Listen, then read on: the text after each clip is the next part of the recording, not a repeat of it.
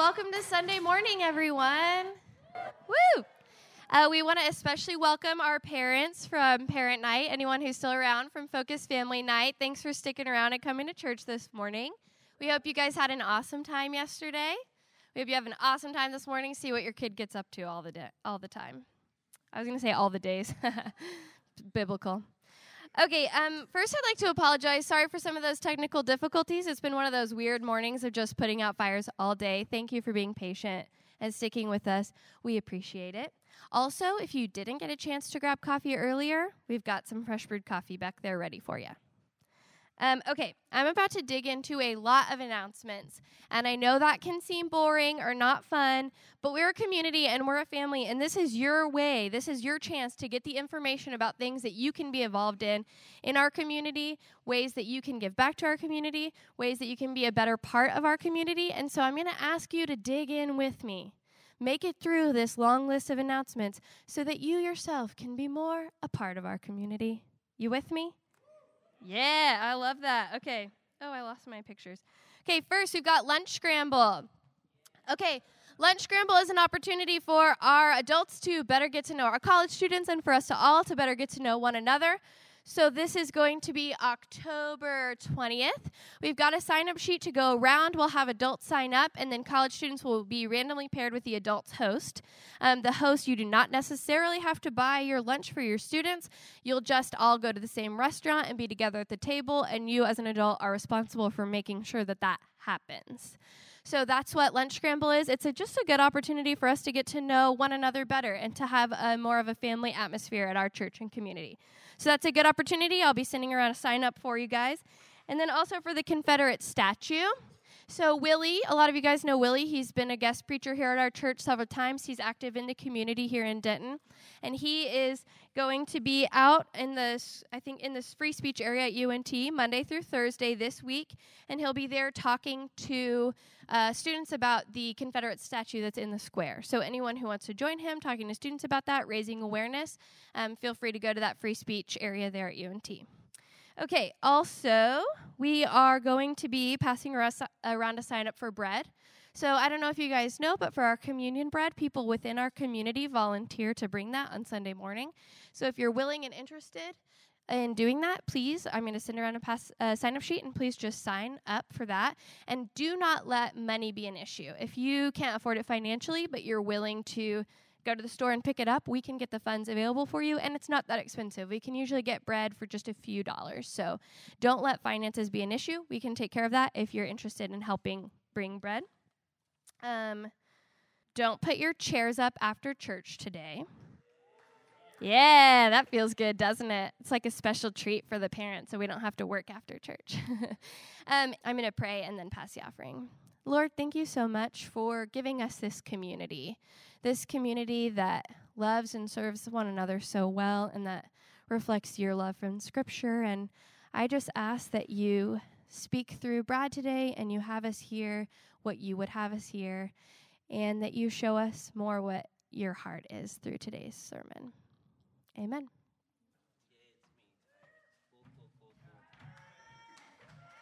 Hi, everybody. My name is Tyrus. The offering is going around. So what's in it is benevolence envelope. So what benevolence is, so our church, we have a thing. I'm losing it. Okay, anyway. So what it is, just money that is separate from our regular offering, and it's for the needs like within our community, which range from either like paying rent or groceries, because sometimes college students mismanage money and just need help with that, or like something comes up, like your car needs repairs, something like that. So Benevolent just helps take care of that, and it's a service our church offers was really great, and it's something that you'll just pay back later with no interest to it. So yeah, that's what that is, and so from now on, we're going to give you like a monthly update on like what we spent the month prior. And so that can range from like $200 or to like $1,000. But we just really want just to make that up and just let you guys be aware of it. Cool, great. Yeah, thank you, Tyra. So a couple things on that. Not all of the stuff we do for benevolence are loans. That's for usually the larger amounts that get closer to $1,000. We spend a lot of money on both the folks here and in the Denton community on everything from rent, bills, school, all that kind of stuff. So we basically just want to inform you of that each month, let you know what our balance is each month, so that you can pay that off in addition to what you give. And so Tyrus will be updating us on that. Since this is the morning of announcements, I've got a number of additional announcements, as always. First of all, the stuff with Willie in the free speech area at UNT is Monday through Tuesday. I realize I put Monday M-TU, which could be taken as Thursday or Tuesday, maybe, right? Because you do T only and then TH, but the U just really complicates things. So Monday to Tuesday, and I'm going to be there on Tuesdays, and we're there for an hour and a half to about 2 hours. It's really great. It's an awesome way to meet students. We're basically just asking people what they think about the Confederate Memorial. If they're interested, calling the judge, county judge, to actually do something about it and move it into one of the historical areas. And so, it'd be great if you just show up between classes or something. It's a great way to meet students. It's a great way to talk about an issue. Also, if you're really brave, you can go to the courthouse at 9 o'clock on Tuesday mornings and literally sit for 5 minutes, you can't be late, in what Willie calls the black section, which is basically just where he sits by himself. And his words, not mine. And just participate in showing solidarity. At the very beginning, he does a 5-minute spiel on the Confederate Memorial, and I think the more people that are there, the judge takes notice. And so if that's something you're interested in, talk to me, and give you more details about it. All right? Also, a few more things. Number one is we are not meeting on the 13th. Okay, that's 2 weeks from now. And the reason is because we've got fall camp, and my motorcycle show that I support and am involved in meets here in this building. Sorry, I don't have any sway in that, I don't think. They were here before we were. So the 13th, we will not meet. Okay, so 2 weeks from now, just not going to meet. The 6th, next week, we're going to do our AWE, which is our alternate worship experience, where we don't sing, we don't have a sermon. We'll have you guys break up into 4 sections based on celebratory, lament, exploratory, and then we'll have some people singing up there. And they're based on our lovely flags, signs, whatever you want to call that, and our identity sermon series. So we're going to kind of do each one of these verses in each one of the little stations. It's just a great way to do something really specifically targeted at worship and different forms of worship. And so that'll be next week, the same day that our mixer is. And I believe my last announcement, which I'm not going to say that I'm most excited about, I'm just going to say that it's a great deal. And that is that the Metro Auto Ministry fundraiser starts on Monday, all right? So for those of you who don't know anything about Metro Auto Ministry, it's kind of blown up in the last 3 years. It really started as a ministry out of this church to support people who primarily come from social organizations around the area, Friends of the Family, single moms, abused women. We now work with veterans, homeless, the list goes on, all right? We have 8 different organizations now that we partner with, and this is a big, big deal. People from all over the Metroplex come to my shop, and we do fundraising, or we do car loans with no interest for less than market value. We do free car repairs. We do payments for larger things. And so this is something that if you want to be a part of, be looking for ways to do. We always do a matching fund. We've raised $10,000 so far in matching funds. We want to match that with another $10,000. And we'll have a lot of stories and testimonies from different people, some in our community, but most from the greater Dallas community. So that starts on Monday, all right? That's kind of our mission deal. A lot of the other churches do support that, but they have their own kind of mission deal. Sugamore in India, Brad Willits in Africa, the Dallas Homeless deal through Wiley, Bible translator, all that good stuff. So that's kind of our main source of mission and besides focus. And so we want you to participate in that. Sound good? All right, cool. Got through all that. Wonderful. So we're continuing on in our series on identity. I will warn you, though, this morning that I'm kind of tired of those of you who tell me, hey, you need to spend more than 15 or 20 minutes on your sermons. Fine. I spent 4 hours on this one this week.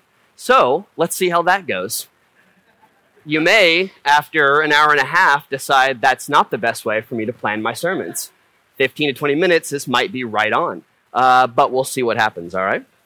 So we're continuing on with identity. I want to just say a couple things. Number one, that if you are having trouble coming up with Psalms kind of at the end of these sermons, which you're supposed to be doing, which means probably 2 or 3 of you are doing it.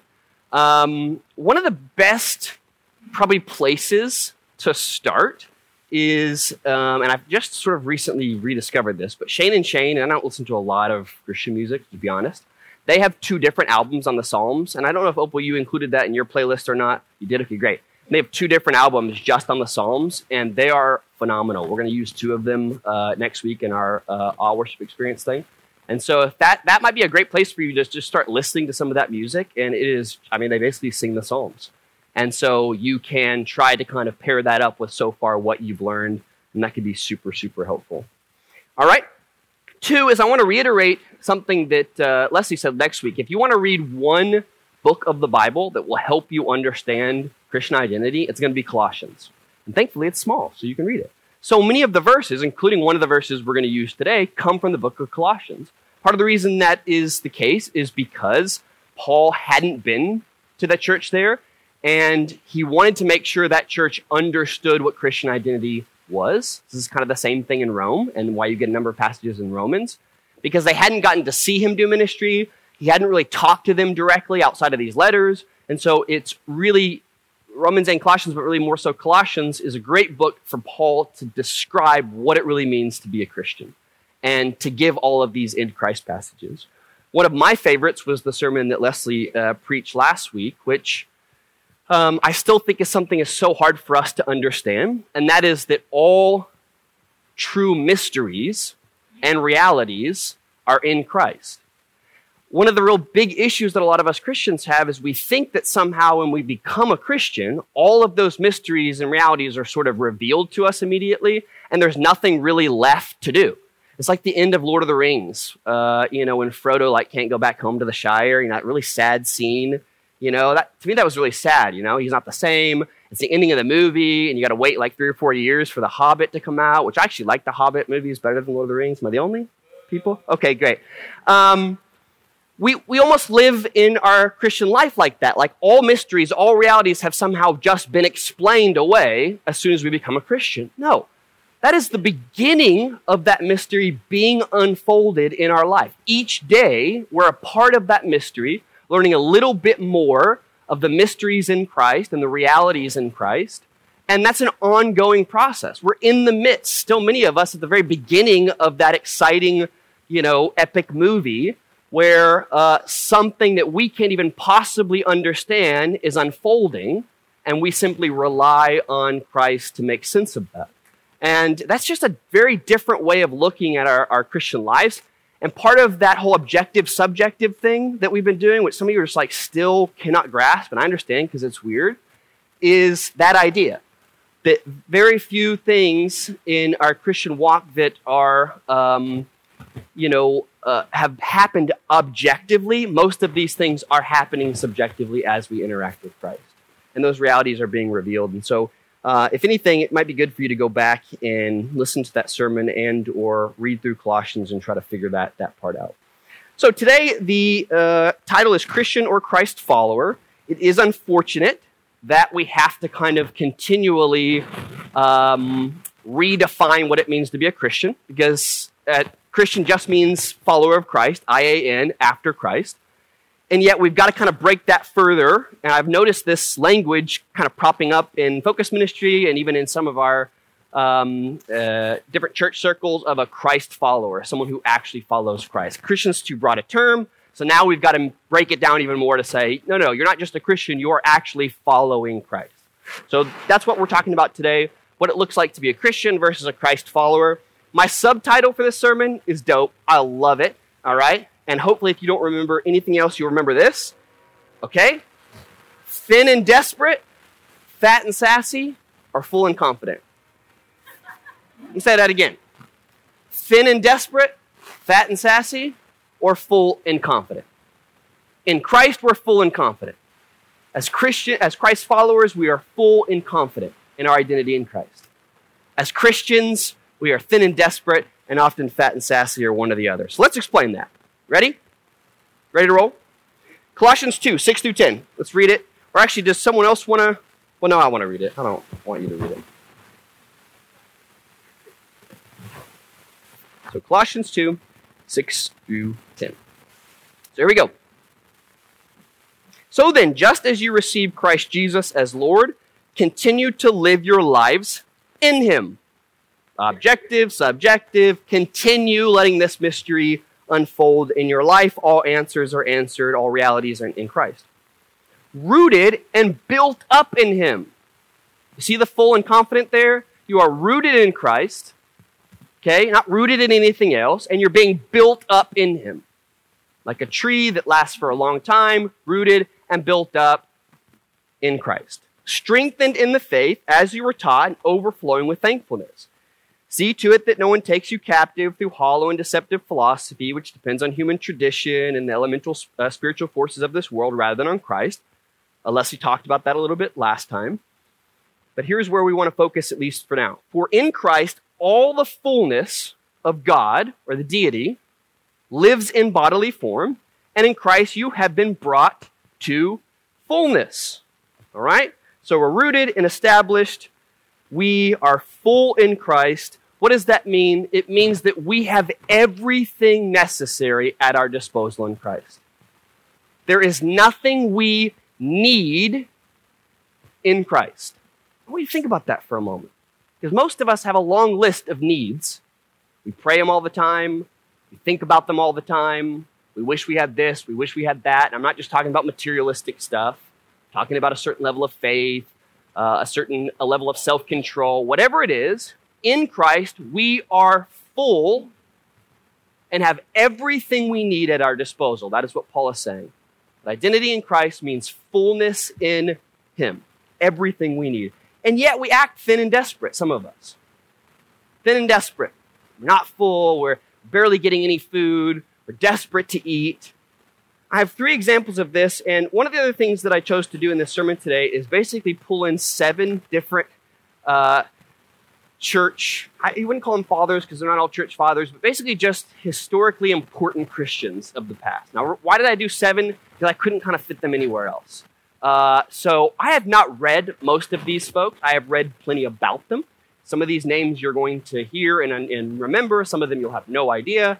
I do this for your sake so that if you're interested in one of these points over the other, one of these people over the other, you can go and research because there's plenty of information on these folks. And we haven't necessarily highlighted this enough in the series yet. We've done the Psalms. We've done the whole subjective, objective, identity thing. But we haven't talked, I don't think, enough about some of these characters who throughout the ages have thought and considered what does it mean to be a Christian, because they have a lot to add to our conversation. So I'm going to mention a lot of them, sort of in passing. Some I'll read you a quote from, but for the most part, I'm just going to mention them. So 3 things here, in ways that we act thin and desperate instead of full and confident in Christ. Okay? Number 1, every sin is entangling me. Every sin that comes my way, I just give in to. I'm pathetic. I can't overcome it. I have not enough self-control. Everything is entangling me. I'm thin and desperate. Every difficult thing, I just can't work up the energy. It's too hard. That's going to be too hard for me. The teens read a book maybe 10 years ago called Doing Difficult Things. At least I think that's what it was called. And I love the title of it. It's probably the only thing good about the book. What is it called? The Do Hard Things. Well, that's not that much different from doing hard work. Okay, well, I don't know if the book was good, but the title was great, and that's usually what matters for most books. So every sin, it's entangling me. Every difficult thing, I just can't work up the energy. Every doubt, my faith crumbles. And these are just 3 attitudes. There's a lot of them that we could list under this mentality of being thin and desperate in Christ and not full and confident in him. So I want to talk about these 3 things, and then we'll move on. Jonathan Edwards, anyone remember what he did? Jonathan Edwards? Yeah? Anybody? First? Yeah, Great Awakening. Remember what's his favorite title of his sermon? Sinners in the Hands of an Angry God. That's like great reading, right? I'm talking about that's like, okay, give me that. Love to read that. Jonathan Edwards was a pretty interesting person. He grew up in a puritanical family, and constantly was overwhelmed by his sin. There's a lot of characters like this. Luther, St. Augustine was like this as well, who basically just could not ever think of a world where they could overcome their sin. Now, there's two kind of thoughts here. One is that people are just sort of like getting into sin and they're thin and desperate because they just have no ability, no self-control to overcome it. Or some people are simply just seeing sin all around them and can't get out of this kind of self-pity, I'm awful, the world is bad around me.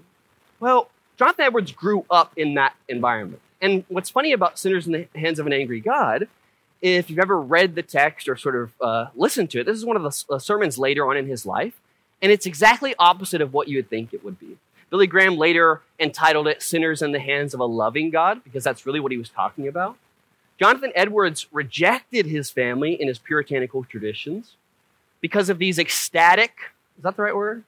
I don't know, experiences with God, where God convicted him and convinced him that his sin was no more in Christ, that he was full. So much so that his family basically disowned him, didn't want to have anything to do with him anymore because he wasn't puritanical enough. He didn't see his sin as important enough or as serious as enough. So, every sin is entangling me. Every difficult thing, I just can't work up the energy. I'm going to read you a quote from John Bunyan. You heard of Bunyan? You know what he does? No? John Bunyan? Huh? Yeah. Not, oh my gosh. Paul Bunyan. Chop down trees, yeah. The Pilgrim's Progress? No? No? Oh, man. Okay, that's fine. I won't do this the entire time. The Pilgrim's Progress is a wonderful allegory on the Christian life. And he's got quite a bit of interesting story himself. But he quotes this, or he says this in one of the most important works called The Grace Abounding to the Chief of Sinners. I've loved this quote ever since I first read it. He says, I have sometimes seen more in a line of the Bible than I could well okay. I have sometimes seen more in a line of the Bible than I could well tell how to stand under. And yet at another time, the whole Bible hath been to me as dry as a stick, or rather my heart hath been so dead and dry unto it, that I could not conceive the last dram of refreshment, though I have looked it all over. I love this quote because when Bunyan is ultimately saying someone who studied the Bible writes an allegory based on it, that at times the Bible is so refreshing, so wonderful, so amazing, and at other times it's as dry as a stick. But he doesn't just stop there, as if he has no ability to read it. He says, or my heart is so dry that I can't find any refreshment in it. Okay? One of the really interesting things about John Bunyan is he, in a time period where people started to get the written Bible, started preaching, and went to jail for 12 years for being an unlicensed preacher. Think about that for a moment. An unlicensed preacher. So for the first time, people could start reading the Bible. They could start understanding it on their own. They didn't need the Catholic Church. Spent 12 years basically studying the Bible and wrote that, penned that line well after that time period. Every difficult thing, oh, I just can't work up the energy. The third one, every doubt, oh, my faith crumbles.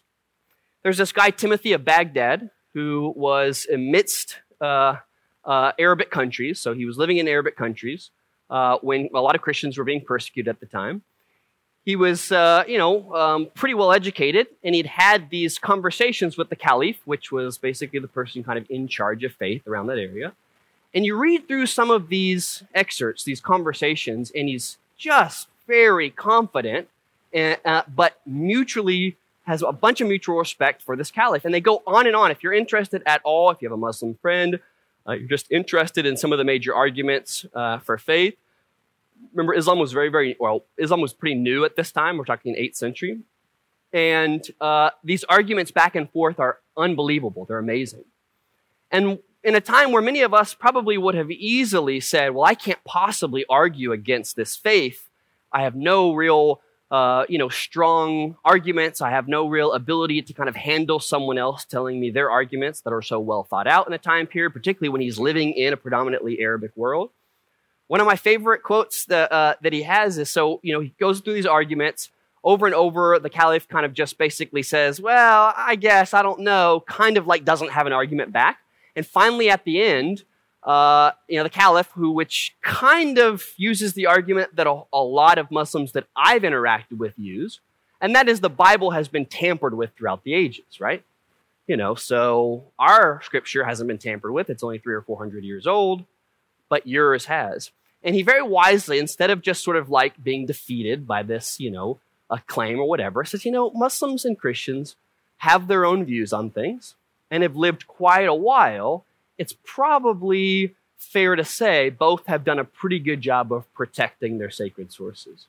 And this argument was such a powerful argument to the Caliph, he basically stopped these conversations and stopped talking to Timothy. But before that, these were really, really, really great and interesting conversations. So, every sin is entangling me. Every difficult thing, I just can't work up the energy. Every doubt, my faith crumbles. In Christ, we are not thin and desperate. Guys, our faith doesn't have to crumble every time something comes our way that we don't understand or can't argue against. So many of us think about faith in the wrong context anyway. We think about faith being our faith. And yet faith is really at its core trusting God. It's about, do you trust God? Not do you understand everything? Do you know everything? But do you really trust who God is? The difficult thing part, this I think happens so much of the time when you're young in your faith. You kind of get into Christianity and you realize, well, God's asking me to do things that are way too difficult for me. I've got to lead core this week and not be able to go to the concert. How many times is insert popular singer's name going to come to American Airlines Center? That's just going to be too difficult for me, right? We're not thin and desperate in Christ. Every difficult thing, Christ's energy is what compels us. So the second point, fat and sassy or full and confident. And I would guess that many more of you are in this stage of your development since we get a lot of leaders from Focus in our ministry, since we have a lot of young adults who've kind of passed through this. And so you might want to pay more attention to this. We're going to read through Romans 8, 38 through 39. And I'm going to just warn you ahead of time, I'm going to take one of the most comforting scriptures and maybe destroy it for you. I'm not for sure. But then rebuild it. So, that's fine. Sometimes you've got to destroy and then rebuild will be okay. So Romans 8, 38. For I am convinced that neither death nor life, neither angels nor demons, neither present nor the future, nor any powers, neither height nor depth, nor anything else in all creation will be able to separate us from the love of God that is in Christ Jesus. Oh, we love that passage. We absolutely love it. Of course, people early on decided this was proof enough for some of the Reformed theology that basically believed that there was no possible way you could lose your salvation. Problem is, he's not talking here at all about salvation. He's talking about the love of God. And not only that, but this is the same Paul that in Philippians says, work out your salvation with what? Fear and trembling. So go put those together. This idea that this is going to be, something that, your salvation is completely fixed. It can never be lost. It has nothing to do with you, and these things are simply meant to say that they can't separate us for how much God loves us, not from salvation. So one of the problems we have as Christians is we get fat and sassy, okay? So if the one side of this is thin and desperate, and we live this life where we're never full, we're never confident in Christ, we can easily become too confident and too complacent in our spiritual lives. And this is just pretty easy to do if you've been walking with Christ for any period of time. So let me give you a few attitudes that come from this. Well, actually, you know what? I want to read one more. No, I'm going to read two more. I'm sorry. This is just too good. So, this guy named John Amos Comenius, cool, right? Now, that name you probably haven't heard unless you're into the UN. This guy's life, if you're not going to read anyone else's life, read his, okay? He was poor, grew up an orphan, he lost 2 wives, he lived in Moravia. His religion basically had disappeared. His sect of Christianity had disappeared by the end of his life. His language was almost completely lost by the end of his life. And yet, this guy is on the Czech $200 note. He has multiple European universities named after him. He has an award from the UN, which is one of the highest awards you can be given. This guy was a superstar, but only way after, say it again? John Amos Comenius. Okay, yeah, great, perfect.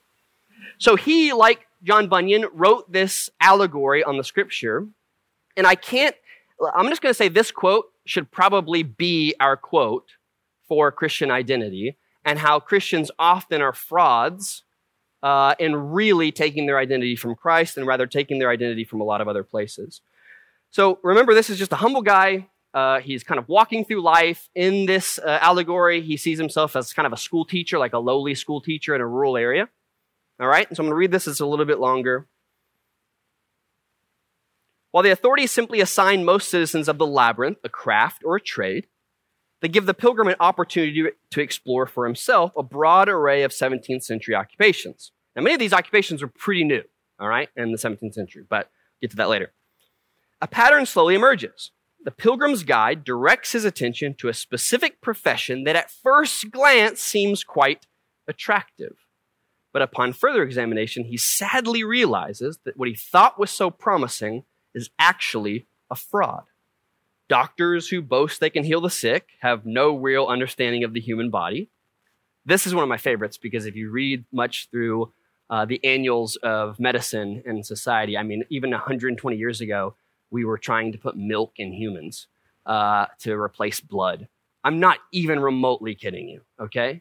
And then not just milk, but then pig's blood and a variety of other things to replace their blood. Like, that's 120 years ago, guys. Just be glad that the medical issues you're dealing with today, at least you have doctors who, they're better at pretending they know things than they were 200 years ago. Lawyers who had advertised their skill at adjudicating disputes but contribute to yet further conflict. Alchemists who claim they can turn base metal into gold end up scalding or even killing themselves. Pretty sure I've seen Josh do this at the house. But Comenius reserves his most caustic comments, however, for one of his own callings, that of a scholar and a teacher. He starts his tour by observing young students struggling to learn as they memorize useless facts and endure senseless beatings by their masters. The situation hardly improves if they survive this harrowing experience. They engage in empty activities and, despite claims to the contrary, seem to care little for the pursuit of truth and knowledge. Instead, they spend their time attacking their rivals with a fury that shocks the pilgrim. I observed here a cruelty unusual elsewhere. They spared neither the wounded nor the dead, but mercilessly hacked and lashed at them all the more, each more gladly proving his valor against the one who did not defend himself.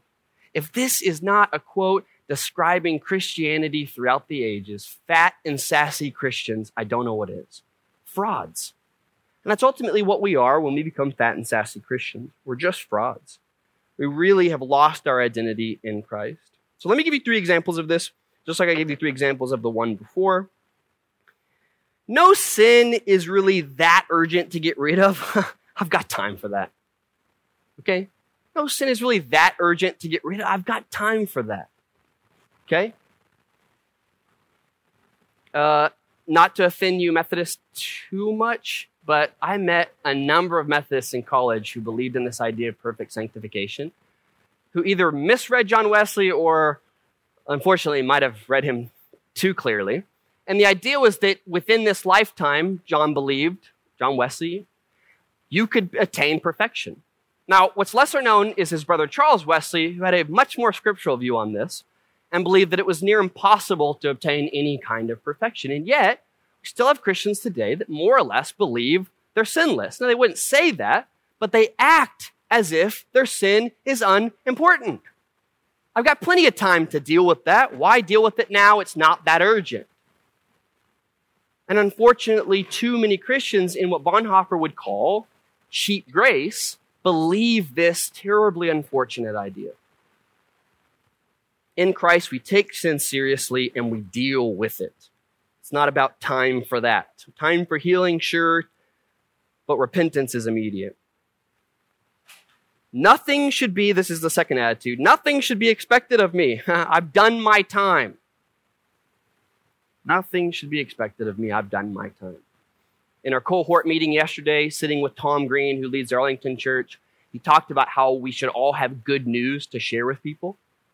But he made an important point. If my good news is 5 or 10 years old, how much is that really going to connect with someone?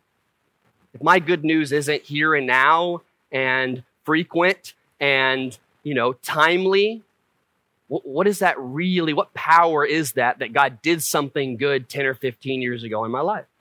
Guys, this is particularly challenging for those of you who are getting into your mid-20s and late 20s and above. Nothing should be expected of me, or not much. I've done my time. And what happens with this attitude, I think, really strangely, is that people are pretty okay with being in church and around church, but take on no responsibility because for them, church isn't about the words, but the rhythm and meaning of the rhythm and sounds of the songs. St. Augustine said this, or Augustine. I always want to call him Augustine like the grass. That's not what his name is. And I think, which is an okay analogy, back way early on when music started to be introduced in churches, that he had this problem with Christians caring more about the sounds of songs and not about the actual meaning of songs. And many of us, if we're not careful, we play church as if nothing should be expected of me. I've already done my significant stuff. We got to be really careful of that fat and sassy attitude. The last one, nothing is really more important than my self-development now. I've helped plenty of other people. Nothing is really more important than my self-development now. I have helped plenty of other people. I'm going to turn to Gregory the Great for this one, and this will be the last person that I quote here. So Gregory was one of the early church fathers. He has a lot of history, a lot of interesting ideas, but I just want to read one that I think is really particularly important for this idea that my spirituality is really about my personal development because I've already helped enough people, which I see more and more in Christians, including myself today. Like Moses entering the tabernacle, the active person leaves the crowd, puts aside the noise of the outward world, and enters into the secret place of the mind. This is not a retreat of the person with himself, but a consultation with God, where one hears internally and silently, and then makes one's contemplations known to the world through one's behavior. Gregory believed that good leaders pursue this habit daily, which I have often said is not important, but Leslie always said that. So now that I've read that, I'm thinking more daily habit, as they are faced with uncertainties. Oh, that's my time. Cool. So this inward retreat with God, not with myself.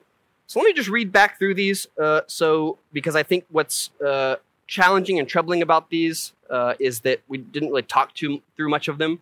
It would be too hard. They like their own sermon series. I'd rather just give you some sort of specific examples of different people who have thought through these things. But those who are thin and desperate, every sin is entangling me. Every difficult thing, I just can't work up the energy. Every doubt, my faith crumbles. Fat and sassy. No sin is really that urgent to get rid of. I've got time for that. Nothing much should be expected of me. I've done my time. And nothing is really more important than my self-development now. I've helped plenty of other people. We have got to learn how to be full and confident in Christ. And confident isn't overconfidence, and it's not confidence in ourselves. It's confident in the fact that God is good and will do what he has said he's going to do. We can't get too confident. And we've got to be full of knowing that God has given us everything at our disposal to do the things that we need to do, and doesn't just expect us to live on, spiritual poverty for our entire life. That's the whole opposite of what he's trying to do. I'm going to read Psalm 16, which I think sums this up decently, and then we'll be done. All right, Psalm 16. I'm just going to read it in the NIV, which I told you not to do, but this one's pretty good in the NIV, so here we go. Keep me safe, my God, for in you I take refuge. I say to the Lord, you are my Lord. Apart from you, I have no good thing. I say of the holy people who are in the land, they are the noble ones in whom all my delight. Those who run after other gods will suffer more and more. I will not pour out libations of blood to such gods or take up their names on my lips. Lord, you alone are my portion and my cup. You make my lot secure. The boundary lines have fallen for me in pleasant places. Surely I have a delightful inheritance. I will praise the Lord who counsels me. Even at night, my heart instructs me. I keep my eyes always on the Lord, with him at my right hand. I will not be shaken. Therefore, my heart is glad and my tongue rejoices. My body also will rest secure, because you will not abandon me to the realm of the dead, nor will you let your faithful one see decay. You make known to me the path of your life. You will fill me with joy in your presence, with eternal pleasures at your right hand. So as is kind of tradition around here, we take a few questions kind of at the end of the sermon, particularly in a sermon like this, which is more like a book outline. What questions do you have, if any? And just remember, this is what happens when I have 3 hours of preparation, okay? My notes read more like a book outline than an actual sermon. Margo. Yeah, so of is like a big thing, right? Like in that first... No, I know. I'm just saying of is a big thing back then. Like everyone has like a of and then where they're, did most of their ministry. That's what I'm saying. So some of these guys are going to have those weird last names. And the cool thing about him is he's got the arguments with the different,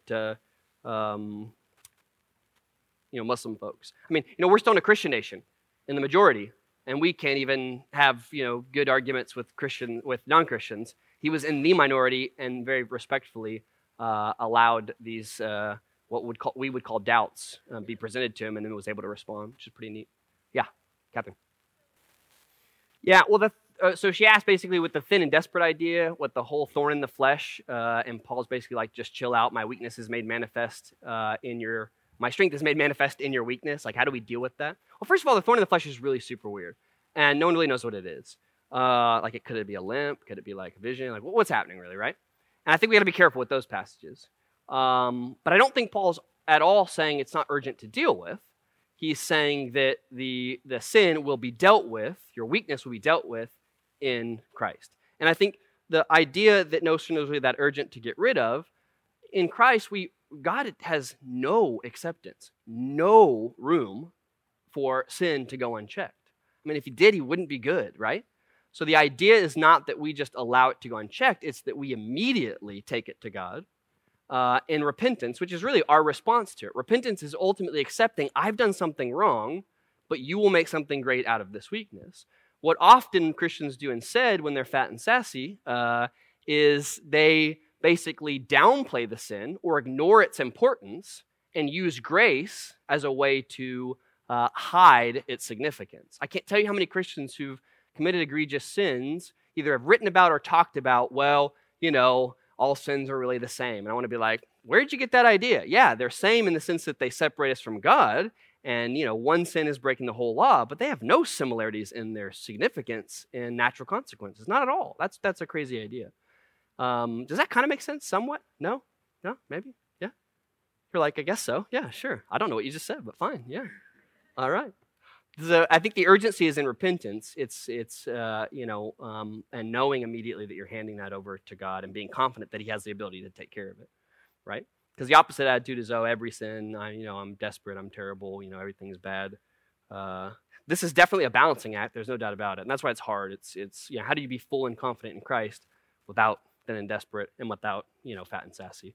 That's hard. It's if nothing else you remember, it's just knowing that you've got to figure out how to do that in the middle. Yeah. Well, I think as you get older, one of the things that happens is, so how do you avoid, the whole idea of like, I've done my time and now there's not really anything much that should be expected of me? For sure, guys, when you graduate, particularly college, things slow down. But when things slow down, that doesn't mean there shouldn't be constant progress in your life.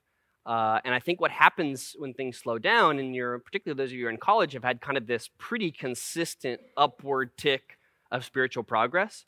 And as you become an adult, this is what happens. It's much more seasonal. You go down, and then you go up, and then you go down, and you go up, and that's part of life.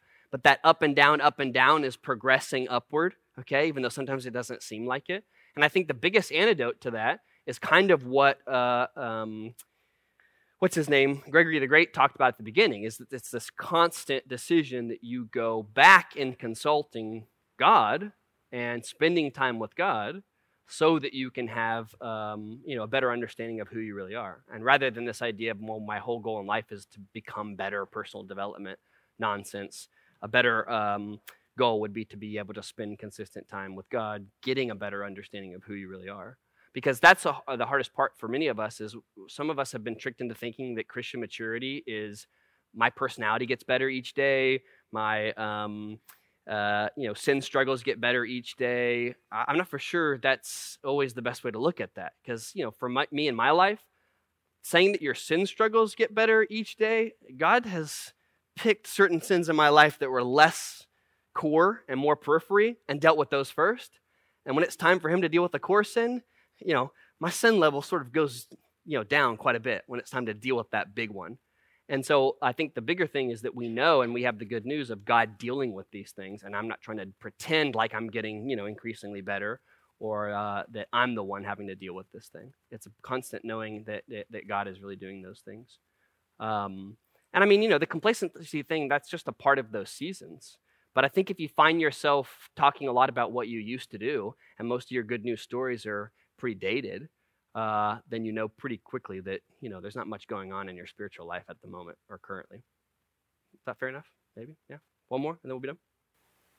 Yeah, so her question is simply that, the whole, I've done my time helping other people, now it's sort of me time or self-development.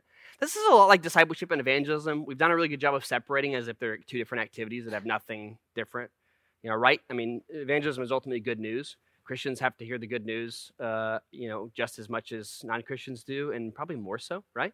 So this is the same thing. When you're helping people, that is not some separate thing than helping yourself. Not in Christ, it's not. It can easily be that when it's sort of counseling only or methods that are apart from Christ. But we get filled up from our ministry to other people. And I think that's really important. And when you're young, particularly and in college and focus, I remember doing a whole lot of activity and I would just deplete it at the end of the day. I'd go kind of crazy. And some of that had to do with a lot of my activity was about just that. It was activity, checking things off, getting things done. And I wasn't very present with people. And so I saw those two things as very, very different. Now, again, this does not apply to like folks who are like counseling and doing social work. Some of those things, you've got to be careful because sometimes you are depleting your resources. But in Christ, we can know that those resources are constantly being refreshed through the Spirit in our lives. And if it's not, and those two things are separate categories, we've got to ask ourselves sort of where's the disconnect? Like what's happening here? Like how if God's character is a character that, like we talked about 2 weeks ago, loves too much, risks himself for the sake of others, how is that not connecting to me being refreshed in those moments? And certainly Paul's got his own times of being, hurt and beaten and almost murdered and things like that. And he talks about how in his sufferings, in reference you to we talked 2 or 3 weeks ago, how that actually builds us up in our relationship with Christ. I know it doesn't answer your questions. Guys, a lot of your questions are super practical. This is in no way a practical sermon. I don't know if you caught that, right? But this is very high level, trying to figure out a balance between two things. And yet it's an important one for us to really think through. And if there's one idea I would leave you with, and that's it, it's that, guys, in Christ, if you write one thing down, this is all you need to do. In Christ, you have everything you need at your disposal. That's it. Can you think of another environment where that's true? You've got every resource you possibly need in Christ. And that takes a lot of trust because most of the time we feel emptied, okay? And I'll take you back to what Bunyan said. It's often emptied because our hearts aren't really approaching God or understanding the fullness that we have in him. And this is just a human condition. All of us feel this way, right? But being confident in that God will do what he said he's going to do in you is one of the hardest things to ultimately develop in terms of faith. And it's not a daily... What happened just now? Well, I guess I'm done. It's a daily battle. All right, we're going to take communion. And we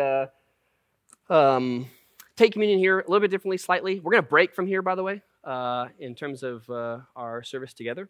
But we just take the bread, dip it into the juice, and we're a little bit loud, and our loudness is no disrespect or irreverence. We believe that we ought to be really excited about the things that Christ has done in us, and that's where the sort of celebratory mood comes from. But certainly, if you don't feel comfortable with that, you can sit, you can think, talk to someone nearby you. That's great. So I'm going to say a prayer, and then we'll dismiss. gods throughout history have often held things back from people just to get them and manipulate them to do what they want them to do. God, you are not a God like that. You have given us everything up front that we need to live a holy life. And we thank you for that. Help us in a day and age where we have confidence in just about nothing to make us confident in Christ. To help us see in our identities the access to you, the confidence that we can have, the fullness that comes from a life in you. We are so sorry that most days we neither feel full nor confident in you. So help us, Lord. Thank you, Jesus, for giving us that fullness and confidence to approach God. We love you. Amen.